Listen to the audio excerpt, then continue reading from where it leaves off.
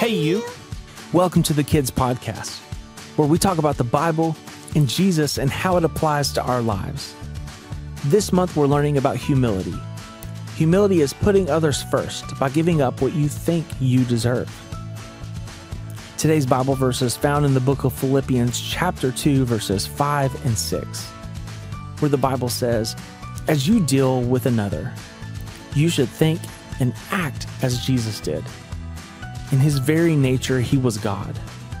Jesus was equal with God, but Jesus didn't take advantage of that fact." Since 1837, Buckingham Palace has been the official London home of Britain's monarchy. It takes a lot of people to run the palace, with 600 plus rooms. They even have two people who just take care of the 300 clocks inside of the palace. On the count of three, out loud say how many people you think work at Buckingham Palace. 1, 2, 3.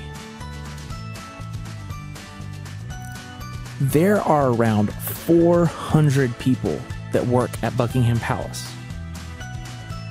When Jesus came to earth, he was way more influential and more important than any king or queen. But he didn't build a fancy palace or expect other people to serve him. He came to serve. He humbled himself, going all the way to the cross for us. We should put others first because Jesus put us first.